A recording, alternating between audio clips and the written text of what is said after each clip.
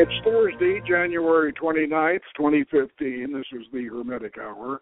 I'm your host, Poke Runyon. And tonight we present a discussion and a review on a newly published collection of Old Testament Pseudepigrapha, apocryphal works, edited by Richard Bauckham, James R. Davila, and Alexander Panayotov. And this is from Erdmans, that is a pretty well-known publisher of biblically related material. Now, what makes this 800-page doorstopper of particular interest to us is the Legend of Melchizedek and Solomon's Hygromancy, which is very similar to the medieval Greater Key of Solomon, and might be a later version of the key's original source. Now, tonight I'll be joined by biblical scholar Frater Solomon, who first discovered this very interesting publication and brought it to my attention. So, if you want to hear about some strange old magical manuscripts that have just come to light, tune in and we'll delve into this collection. So, now, is Frater Solomon on? Mike, are you there? What? He isn't on yet. All right, he'll be calling in very shortly. Let me set some background on this thing. This is a very, very substantial tome, and you could literally use it as a doorstop. And that's why I refer to it as a doorstopper. It's over 800 pages long. And, well, okay. Frater Solomon, are you there? Frater Solomon, are you there? Do you hear me? Here, can you hear me?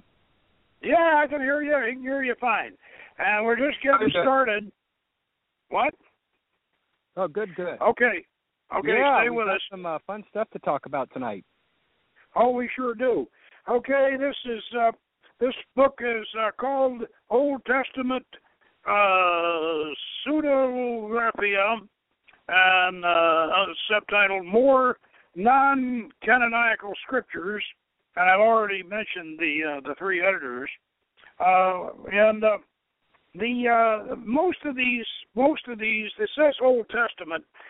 Most of these examples in this book are actually they were written after the death of Christ. These are they're Old Testament, but what they've done here is and most of them are the creation of Christian writers. But what they're doing is they're writing what purports to be Old Testament material. And they're elaborating on Old Testament material. A lot of this work is elaborations on Old Testament material, but it's all of them, virtually all of them that I've examined in this collection, and I have to admit I haven't examined all of them because this thing is 800 pages long and it weighs about 5 pounds, and so most of them are they're promoting a Christian point of view. They are seen from a Christian perspective, and their intention is to support New Testament material, and especially their particular viewpoint of whatever church that they happen to be writing from. For instance, this is an example.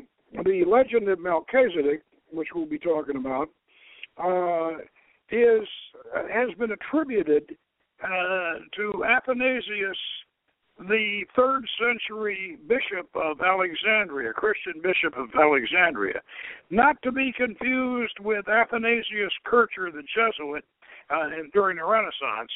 Of course, Athanasius Kircher obviously took his first name from the famous bishop, the Archbishop of Alexandria, who was, in a way, a sort of a pope. In fact, they called him at one time or another the Alexandrian Pope. So we have that Legend of Melchizedek is one we'll discuss, and we are also going to be discussing a very interesting apocryphal work, which is also post-Christian and written by, obviously, and probably written by Christian writer, called the Hygromancy, the divination by water of Solomon.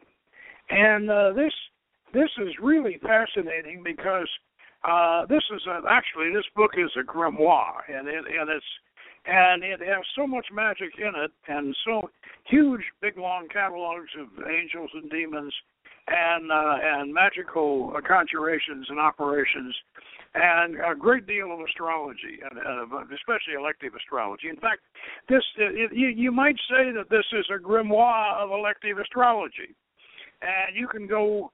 They got a demon for every hour of the day, and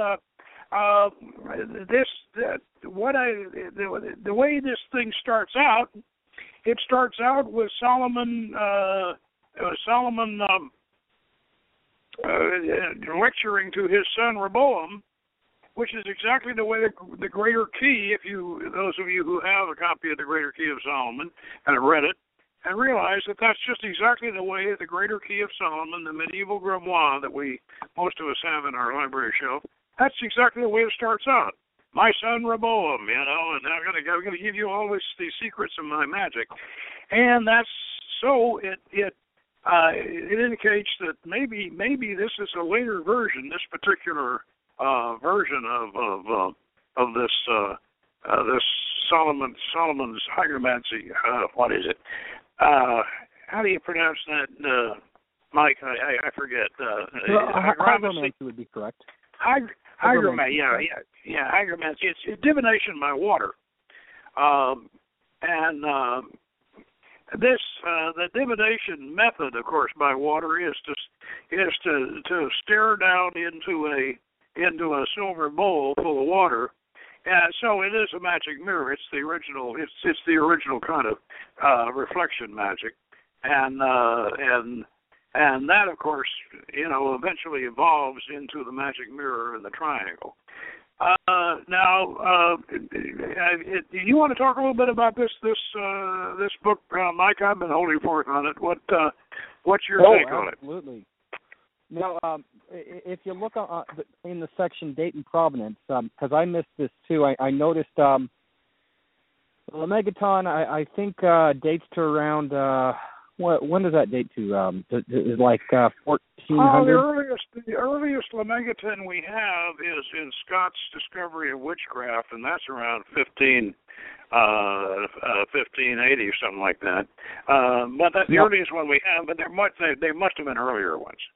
But what I'm talking about, actually, this book, though, this Solomon's Hygromancy, even though Hygromancy is like the more like the Lemegeton, more like the Goetia, but this particular book, this Solomon's Hygromancy, is more like the Greater Key, not the Lesser Key. This is the style of it, and the structure of it. It's more like the Greater Key. Now, my intuition, my intuition on this, Poke, is the oldest manuscript is 1500s from this particular set of texts. That's when it's dated to.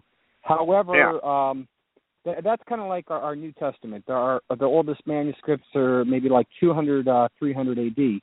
However, in this section on date and provenance, and this is going to be interesting, it says that this book was written between 400, 500 A.D. So that means this book is actually probably much older than we actually thought it was. When you're talking about going back that early.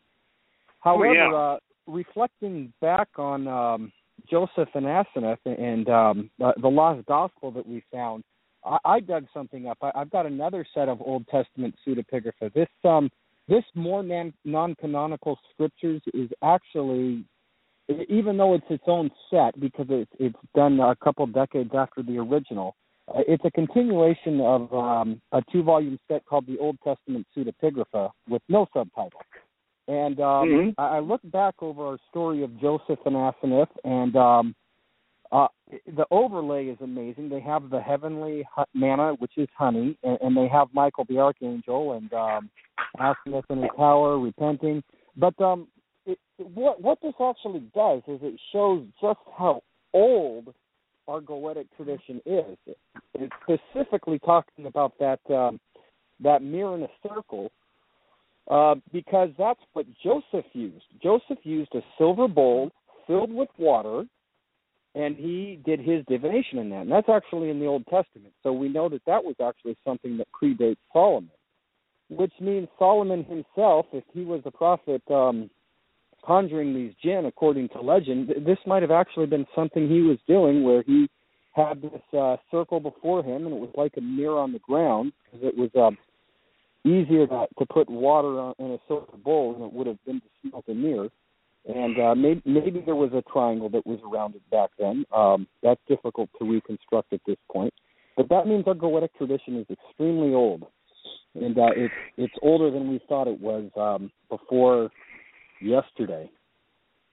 Oh, okay. Yes, I definitely agree with you. In fact, well, we theorized, as you recall, in the Magic of Solomon video, and also in the book, that this phenomenon of conjuring on your own reflection probably goes back to the Paleolithic with our Paleolithic ancestors kneeling down by a creek and seeing their reflection in the creek, and then as they stared at it, it would perhaps shift and change, and they thought that they were seeing something supernatural, and so it probably started there. And then I went ahead, and knowing that obsidian mirrors were used at Catalhoyuk 9,000 years ago, I theorized that some priestess was sitting there in her chamber in Catalhoyuk in Turkey,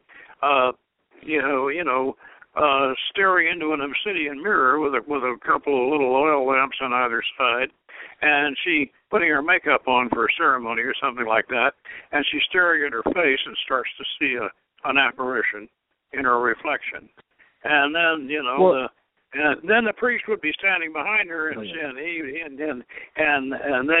then they would discover how to do this, and that could have been 9,000 years ago, and that phenomenon. So, no, this has been around a long time. The magic on the reflection, and in the Kabbalah, as you know from Ira Kaplan, they have the metal mirrors that they use the metal attributed to the planets, and they polish them. And they called that type of mirror an ispiclarian. So this has been around a long time. What do you think about the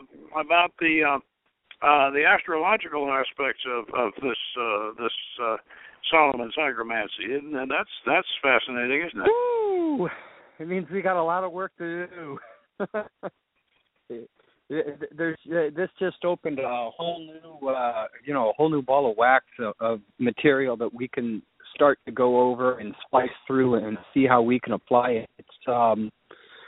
It's very exhaustive, and the cool thing is it also it says a particular power associated with each hour of each day of the week. So if you really want to key in on something that you need work on, like the 12th hour of Monday is to set up a business. So if you want to set up a business, then set up to do some channeling on the 12th hour. And the good thing is there's plenty of hours of the day where you can get really good things. Like if you have to wait till the 24th hour, you have open your workshop. So begin selling on the 5th hour. There's just a whole lot of provincial times that you can really key in on if you really want to channel the astrological aspect, because it gives you the planet It's going to give you power as well as the day and the planet associated with that day.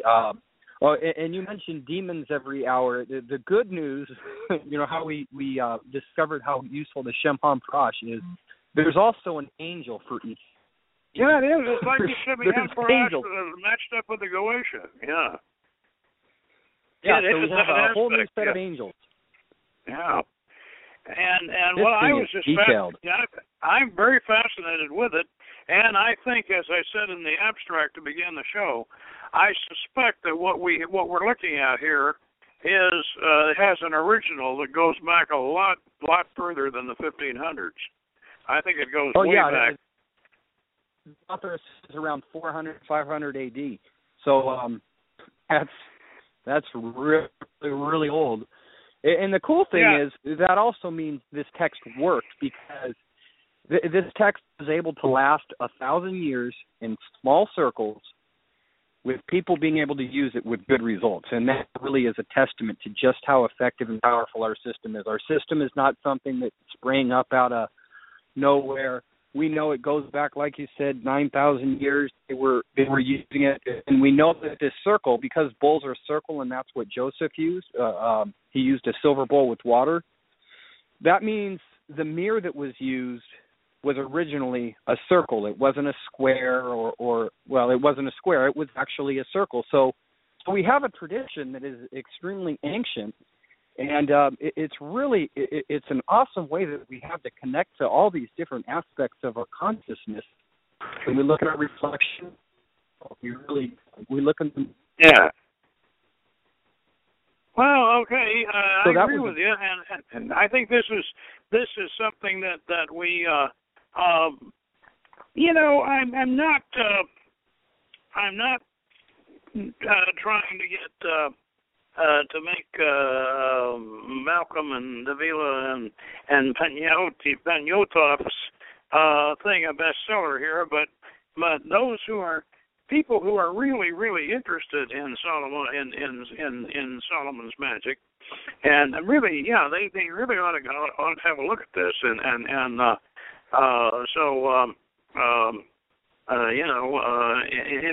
if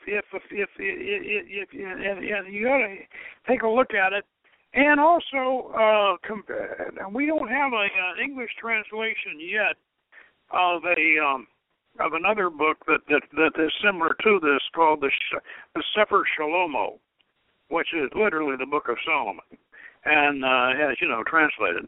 And this is Hebrew. I know David Scriven gave me a Xerox copy of the Hebrew version of this, and I published a page out of the manuscript with the triangle, with Solomon's triangle, and I published it as an exhibit in the Book of Solomon's Magic. And those of you who have it can look at that. And that is a Jewish version from the Renaissance period, a Jewish version of both the greater key and the lesser key, and as far as I know, we don't have an English translation of that yet. But that would be one to look at along with this Solomon's Hygromancy. And let me also mention that the Testament of Solomon, which is another very, very old grimoire, and that goes back to 300 A.D.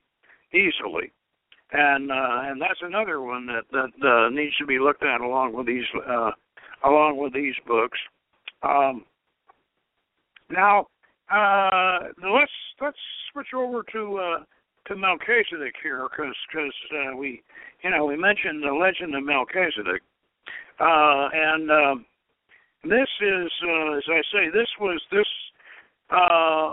the original of this, which they don't reproduce. The one they've got is not the original, but there's one similar to it, or a knockoff on it. The original was attributed to Athanasius of Alexandria, and of course it's around 300 and something A.D.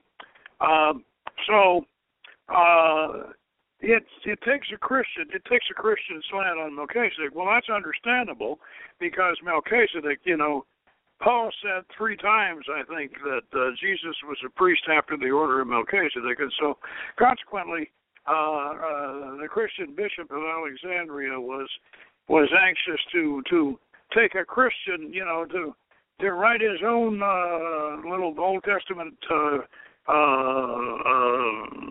allegedly Old Testament take on Melchizedek to support, to support Paul's statement about that.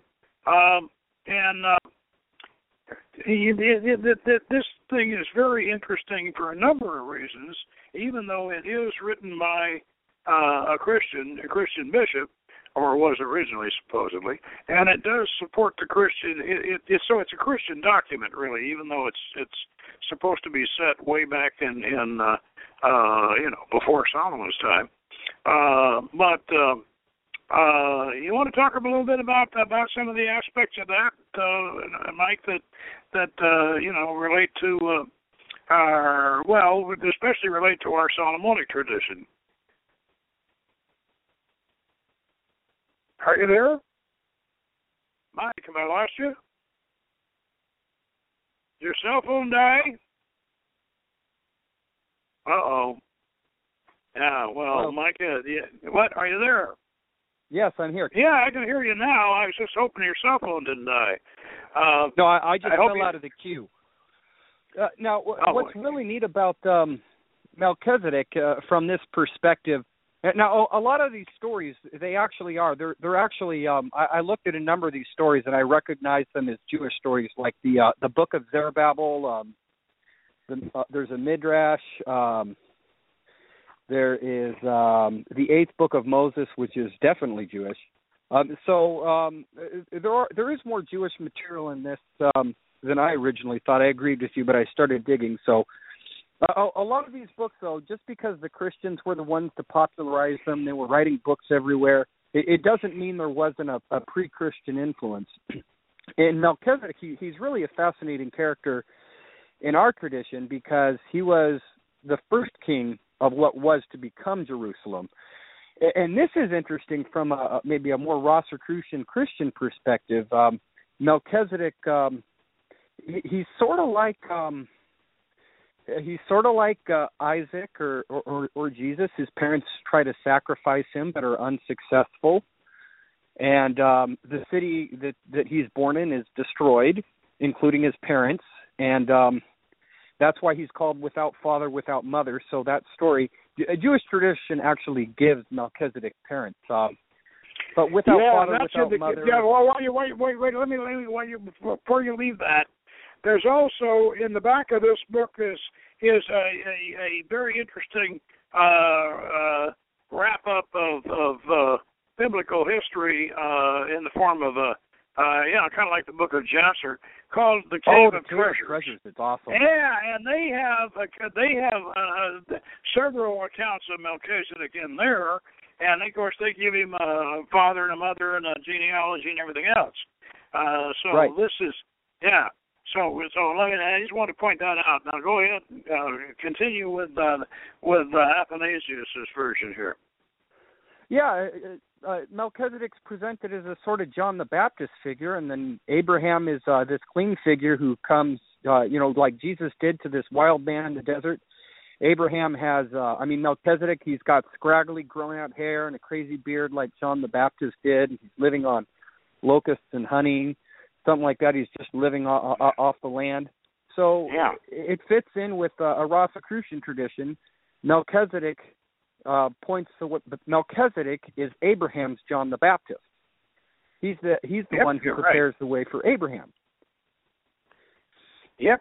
And another thing that's interesting, we have this character Melkart. That's the same first 3 letters of Melchizedek's name and his father Melchi. So here's a tradition of a temple that's coming down from Tyre and Sidon, where they worshipped Melkart. There's a connection there. There's a connection that people and another thing that's interesting is Melkart is the Phoenician Hercules. Well, in Jewish tradition, guess what Melchizedek's father's name is?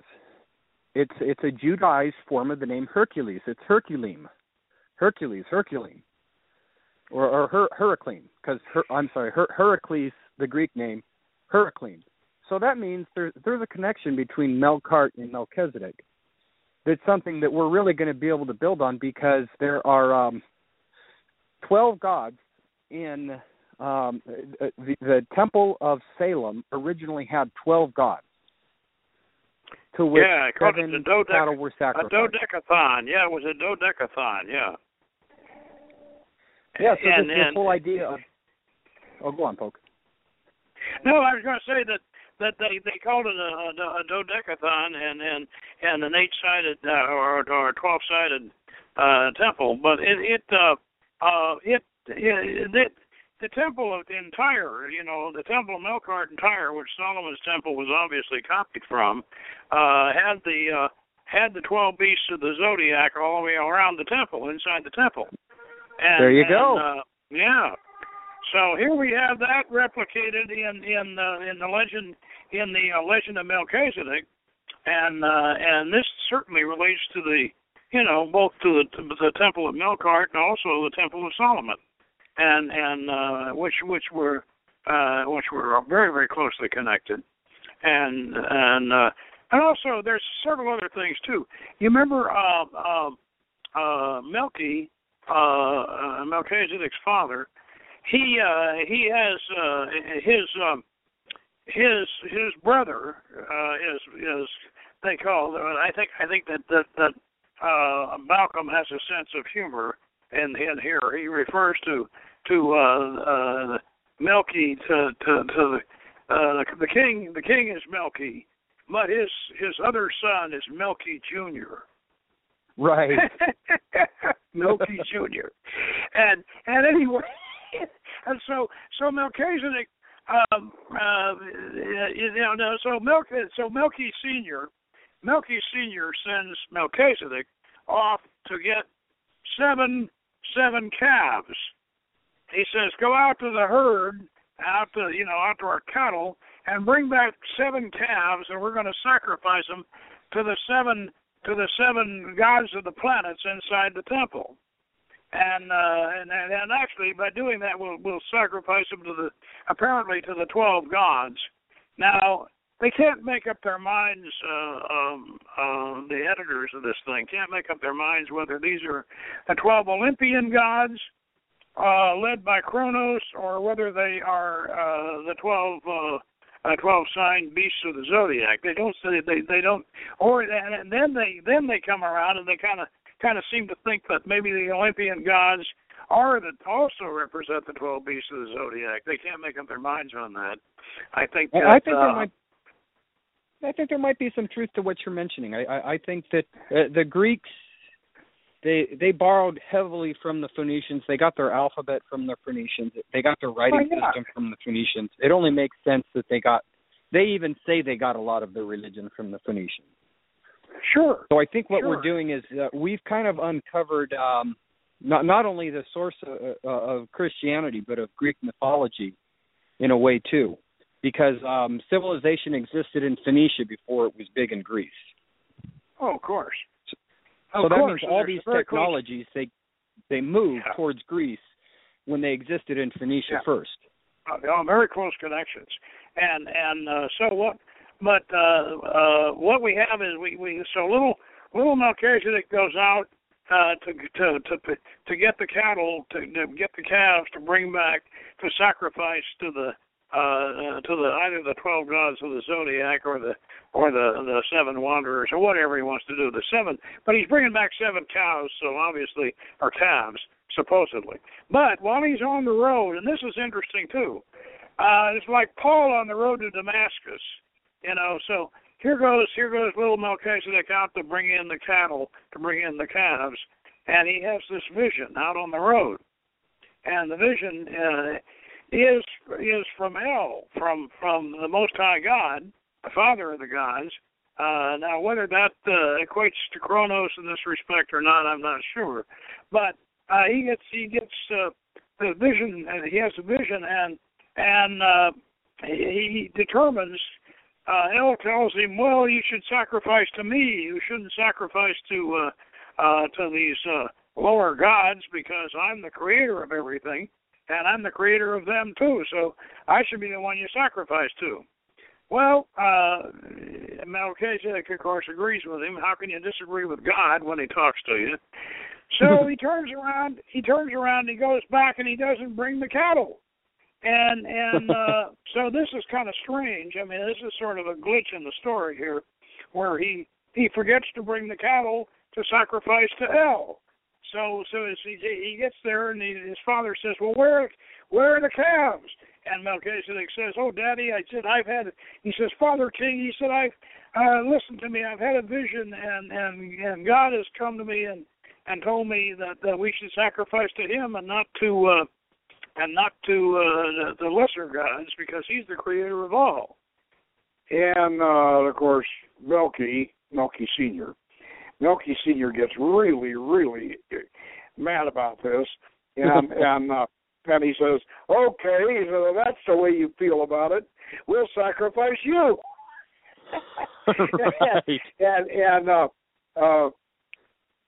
So before he does this, though, he goes to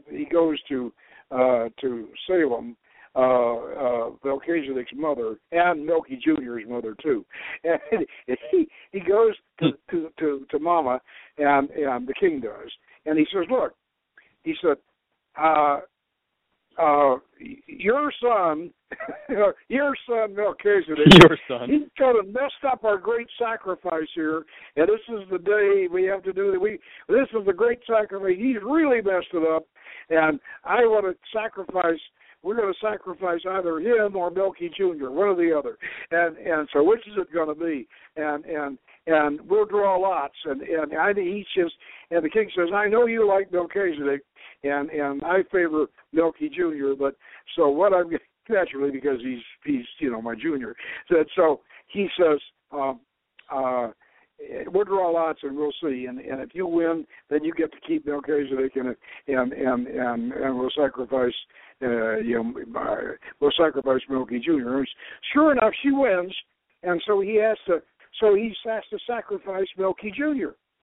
And along with, but as this progresses, then somehow or other they end up sacrificing hundreds of children. Apparently, this gets to be a mania, and Melchi Sr. gets everybody into the act, and they're all donating their children for sacrifice. This is getting it's bizarre. And population control at its finest. Yeah, well, that's like Carthaginian type population control by a sacrifice. It starts getting really bizarre at this point. In fact, I think that there are some lacunae in the text that because you got to fill this in. You have to fill this in with something logical, and it's just not there. So, so they have this big orgy of sacrifice, including poor Melchi Jr. And Melchizedek, he loves his brother, and he's horrified, and he goes off and he goes off by himself, and he calls upon God, and he says, God, he says, stop this. He says, kill these people before they do this horrible thing, and God hears him and dumps the whole village, not just the people to be sacrificed, everybody, mommy, daddy, the whole town goes kerwump, and it's, it's not he doesn't sound like an earthquake. It sounds to me like a rerun of the Ubar situation. You know what I mean? Well, Poke, this relates to 7 stories as its potential source, in addition to Ubar. Not only that, but think about, you have Sodom and Gomorrah. Whole city was destroyed, but you also have Herod. Yep. What did he do? He kills all the children of Bethlehem. Christian stories, yep. So you can see that connection there. You have Abraham sacrificing Isaac, but there's also a Jewish legend of Terah trying to sacrifice his son Abraham. And Abraham, and the reason that Terah wants to do this is because Abraham has a vision of the greater El. Now, this takes us back to Sanchuniathon. Sanchuniathon actually lists two L's. One L is the greater El called El Elyon, and then there's the younger El who is identified with Kronos or Saturn. So what's happening is the older El saying, hey, I'm El the Compassionate. You need to worship me. You don't need to worship my grandson El, who set up sacrificing of your sons. And of course, we have King Mesha. He sacrifices his son in front of the Israelites when they're about to attack him. And the Israelites are so horrified, they turn away and say, you know what, we don't want to mess with this guy if he's going to kill his own son in front of us. So we have a story here that's connected to a lot of other stories. A lot of other patterns. And it connects it into one story, and it's really awesome because here we have Sanchuniathon's characters. We have the older El and his grandson El, who sacrifices his son Yehud. And then we come down to Melkart, who was I think one of El's sons or grandsons. I think he was Baal, so that's right. He was the younger El's nephew, but Baal was the great grandson of the older El, and then Baal was the father of Melkart, according to the Sanchuniathon. And then we have Melchizedek. Then we have Joseph is important, and we have Solomon. Come down to John the Baptist and Jesus. So we have a whole connection that takes us all the way back to antiquity, all the way up to the time of Jesus Christ and Mary Magdalene, and we have now the keys to revealing a complete Rosicrucian tradition that connects us to the Phoenicians. This is something that has not existed really until right now here in the OTA. Absolutely. And before we get away from the dumping of the city, you've been over to Israel. Is southern Galilee where Salem was supposed to be? Is that a karst area? Would you say? Salem is actually identical to Jerusalem. Well, it is in some sense, but not this one. In this one, they're saying that it's in southern Galilee, and then if you check the notes in this Legend of Melchizedek, they're not. They say Salem was in southern Galilee, and then later, apparently, Jerusalem comes up. Later after Abraham goes and rescues poor old Melchizedek from the mountains, brings him back down. But the reason why I mentioned the karst topography thing is that's what happened to Ubar, and I'm wondering whether what happened to Ubar kind of influenced this story a little bit, because Ubar, as you recall, the whole city, no, it wasn't a city, it was a little walled village, but the whole town just dropped into the earth. The earth opened up, and it was a big sinkhole. And because their well, and they had their well, over a great big underground cave, and the well was a long drop down to the water table down below, and they kept taking more and more water out. And when the water table got low enough, it could no longer support the arch of the dome, and the whole city just dropped into the sinkhole. And that's what happened to Ubar. And I'm just wondering, south of Galilee, that puts it in a particularly interesting geographical location. That actually puts it good likelihood it actually puts it in the huge valley of Megiddo. And I saw that over in Israel, and it's a very, very fascinating location because so many wars have been fought in the huge flat plain valley of Megiddo. Oh yeah. What's amazing is a beautifully green valley, and it probably always has been. And a lot of battles have been fought here, probably because it was just such a beautiful piece of land. One thing people think about Israel, which is totally incorrect, is that it's a desert. It's not. It's very, very green, except for the Dead Sea. You have the Sinai Peninsula, which is obviously a desert. And we get so many pictures of these particular areas because of our fascination with the Dead Sea Scrolls, and the whole Exodus story takes place in the Sinai Peninsula. But Israel, or Canaan, is actually an extremely green land. It reminds me of pictures of Ireland. I remember when I was there, I took a mental note. I said, is there a square foot of this land that's not green? It's green everywhere. It's absolutely amazing. So the temptation that these guys had is, you hear the stories of Abraham and Lot. Lot takes the beautiful green land where all the Canaanites are dwelling, where there's a lot of temptation and it looks like easy living. Probably able to get a lot of good wells in the valley, even though the best wells you can get are actually in the hillside. So you have Ubar. They're taking the easy way out, which is getting water the easy way, which is just to go straight into the ground on a flat surface, a huge flat plain, whereas it's safer to do it on a hill. Yeah, I don't know if I'm finding something out there or not, but I might be onto something. Well, you know what's happening right now, of course, and it's interesting you should mention this hill thing. These Jewish settlements that are being erected in what is essentially Palestinian land. The Palestinians are complaining, and I think with some justification, that the Israelis are taking their water.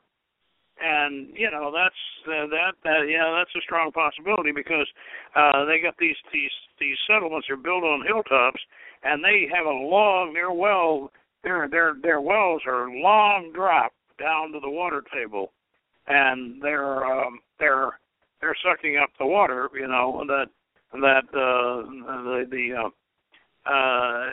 and so, as I said, the reason why I said the Ubar thing might have had some influence on this is because the disappearance of Ubar was directly related to their well. And well, maybe that means that Ubar might have been the original Salem. Now wait a minute, Ubar, the original Salem? What time period was Ubar? I'm not familiar with it. Ubar was down. Ubar is down a little bit north of Yemen, and down in Arabia Felix, and Ubar it's mentioned in the Arabian Nights, and it's also has its own legend, and it was a pre-Muslim pagan city. And it was a trade center, and supposedly, according to the legend, actually, of Ubar's destruction, grew up or after Muhammad, and just so nobody thinks we're taking his name in vain, we're supposed to say peace be unto him, so we will, the idea was that that Ubar, full of wicked people, wicked pagans, blacklisted Sabaeans. Anyway, they were so wicked that their city fell into the earth, and which it literally did, and that's been proven, and we've for years, they thought that this Ubar was just a legend, but then satellite pictures finally confirmed exactly where it was and what really happened, and a little bit of archaeology, and they realized that it is just literally fallen into its own well. And as I say, this what happens here to Salem in the Legend of Melchizedek does sound a lot like Ubar. Well, then they were probably doing the same thing. They were probably drilling, digging these holes into the ground, and all of a sudden the city just couldn't support itself. Yeah. and down it went. But anyway, regardless of that, Melchizedek had prayed. He had prayed to God, to El, to punish these people, obviously his father and the people that were doing all the sacrificing. And instead of that, El got so disgusted that he dropped the whole city. And Melchizedek then, according to this, to the legend, Melchizedek becomes horrified and he loses his mind because he feels like he's responsible for all this. And in a sense, I guess he was, if he prayed to El and El did it. So he goes off, he runs off into the mountains, into the forested mountains, and becomes a hermit, and lets his beard grow and his fingernails grow and everything. And then sometime later, after he's been for a couple of years living on, like you said, like John the Baptist, except he's up in a forested mountain. Then sometime later, Abraham is on the march, coming from Haran, I guess, and Abraham has a vision. God comes to Abraham and says, "Hey, Abraham, go on up to this mountain when you get to Israel. Go on up to this mountain and into this forested woods, and cry out, 'Man of God, man of God, man of God!' And then this hermit will appear, and what you do is you're going to shave his beard and cut his fingernails and take him back to civilization and rehabilitate him, and then he'll give you his blessing." And so Abraham does all this. He goes up and he cries out, "Man of God," until finally Melchizedek comes out from behind the rock and says, "Who, me?" And Abraham says, "Yeah, I guess you're it." And well, he's not Melky Jr. so anyway, so Abraham cleans him up, takes him back down to civilization, and then Melchizedek, after he gets back to civilization, Melchizedek, I suppose, is given some kind of dispensation, because then he gives Abraham the blessing and the communion and the bread and the wine, and makes Abraham blessed by the one. Well, that's essentially Athanasius' version of the story.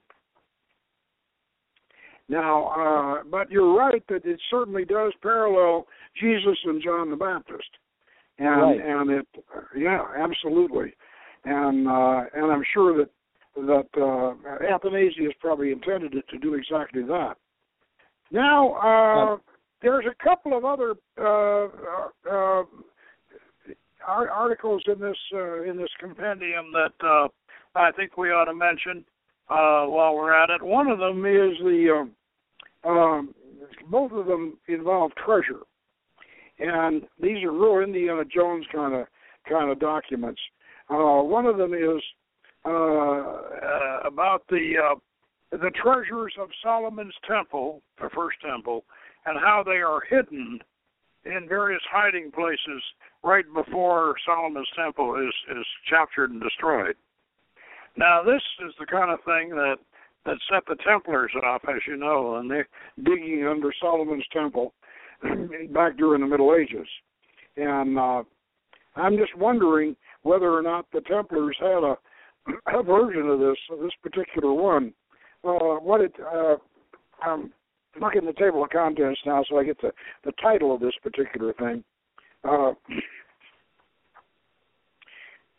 You don't recall the title of it right offhand? Let's see. Let's see. There's Cave of Treasures. The one you're talking about, it has vessels in the title. Yeah, it's wait a minute.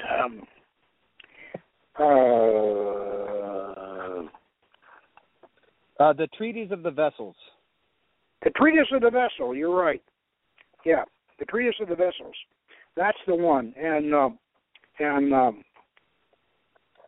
I'm just wondering if the treatise. How old is the Treatise of the Vessels?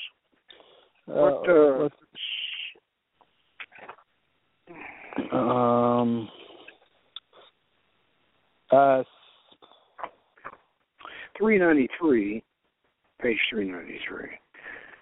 Reason why I'm asking that is I'm wondering if this is what if this thing existed back before the 1100s.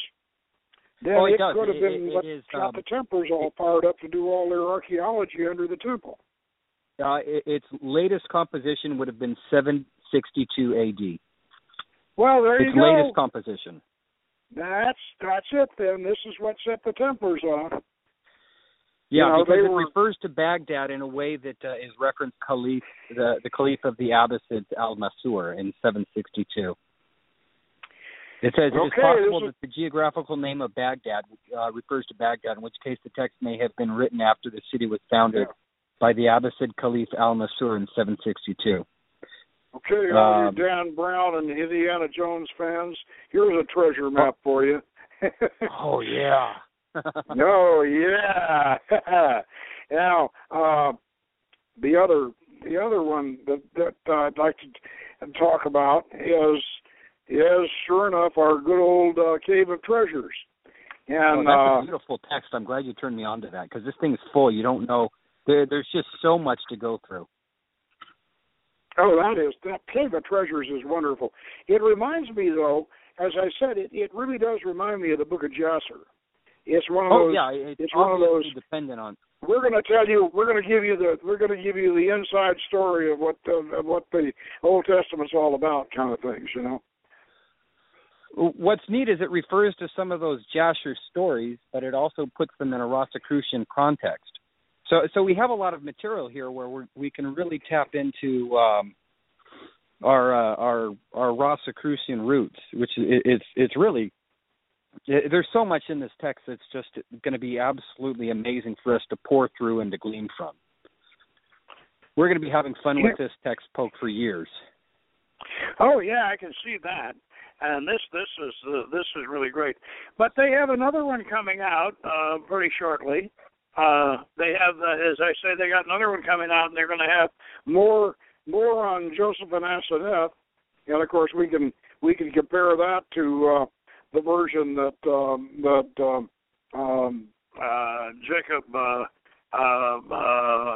Jacob Bokovici or whatever it has in his Lost Gospel, and then they have a couple more titles that they're going to be coming up with in the next one, and now you said they had one before this that. Yes,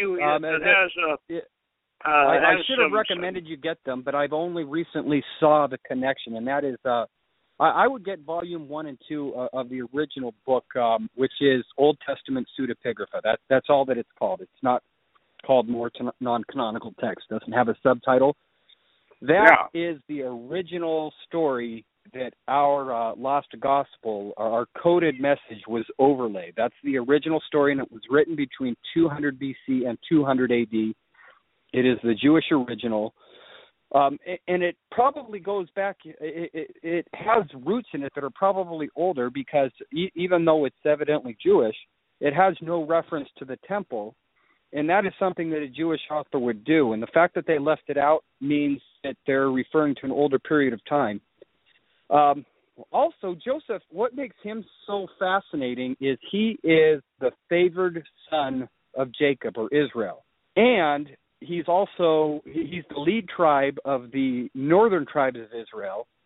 And we know that at least 2 of those tribes, Asher and Naphtali, were in what was definitely at the time they lived there, Phoenician territory. No ifs, ands, or buts. Northern Dan, Naphtali, and Asher were part of Phoenicia. They were under Tyre. They were not really under Jerusalem. They might have had some affiliation with Jerusalem, but this means that Joseph really is a Phoenician forefather that's very important in our Phoenician or Canaanite tradition. Yeah, that particular aspect of it hadn't occurred to me, but you're right. So that it, well, we can't say though Genesis. Well, could we say Genesis is an Elohim book, or is it a Yahweh book? What would you call it? Well, here's the interesting thing about that. There's 4 layers that the 5 books of Moses were written in. You have the Yahwist tradition in the south, which was the first one. But the Yahweh in there, he's not. He's capricious, but he's sort of like Baal. But he's not this austere, extremely vindictive, extremely rule-oriented God that was developed around the time of, or actually by Ezra. I won't say around the time of Ezra. It was developed by Ezra. The second layer, which is throughout Genesis, is the El layer. That's everywhere. So in Joseph, whenever Joseph is spoken of extremely favorably, it is in the El tradition. It is El or Elohim. That's what God is referred to. And there's 2 different writing styles, but one of the key distinguishing marks, and there's many, but one of the key distinguishing marks is in Genesis. If it's something the tribe of Joseph would have written, they use the name Elohim, which is an extension of El. If it's the Judah tribe's tradition, they use Jehovah or Yahweh. So El is the God of Joseph. Elohim is the God of Joseph. So yes, all the stories about Joseph are actually, they're virtually all of them are El stories. That right there is a revelation.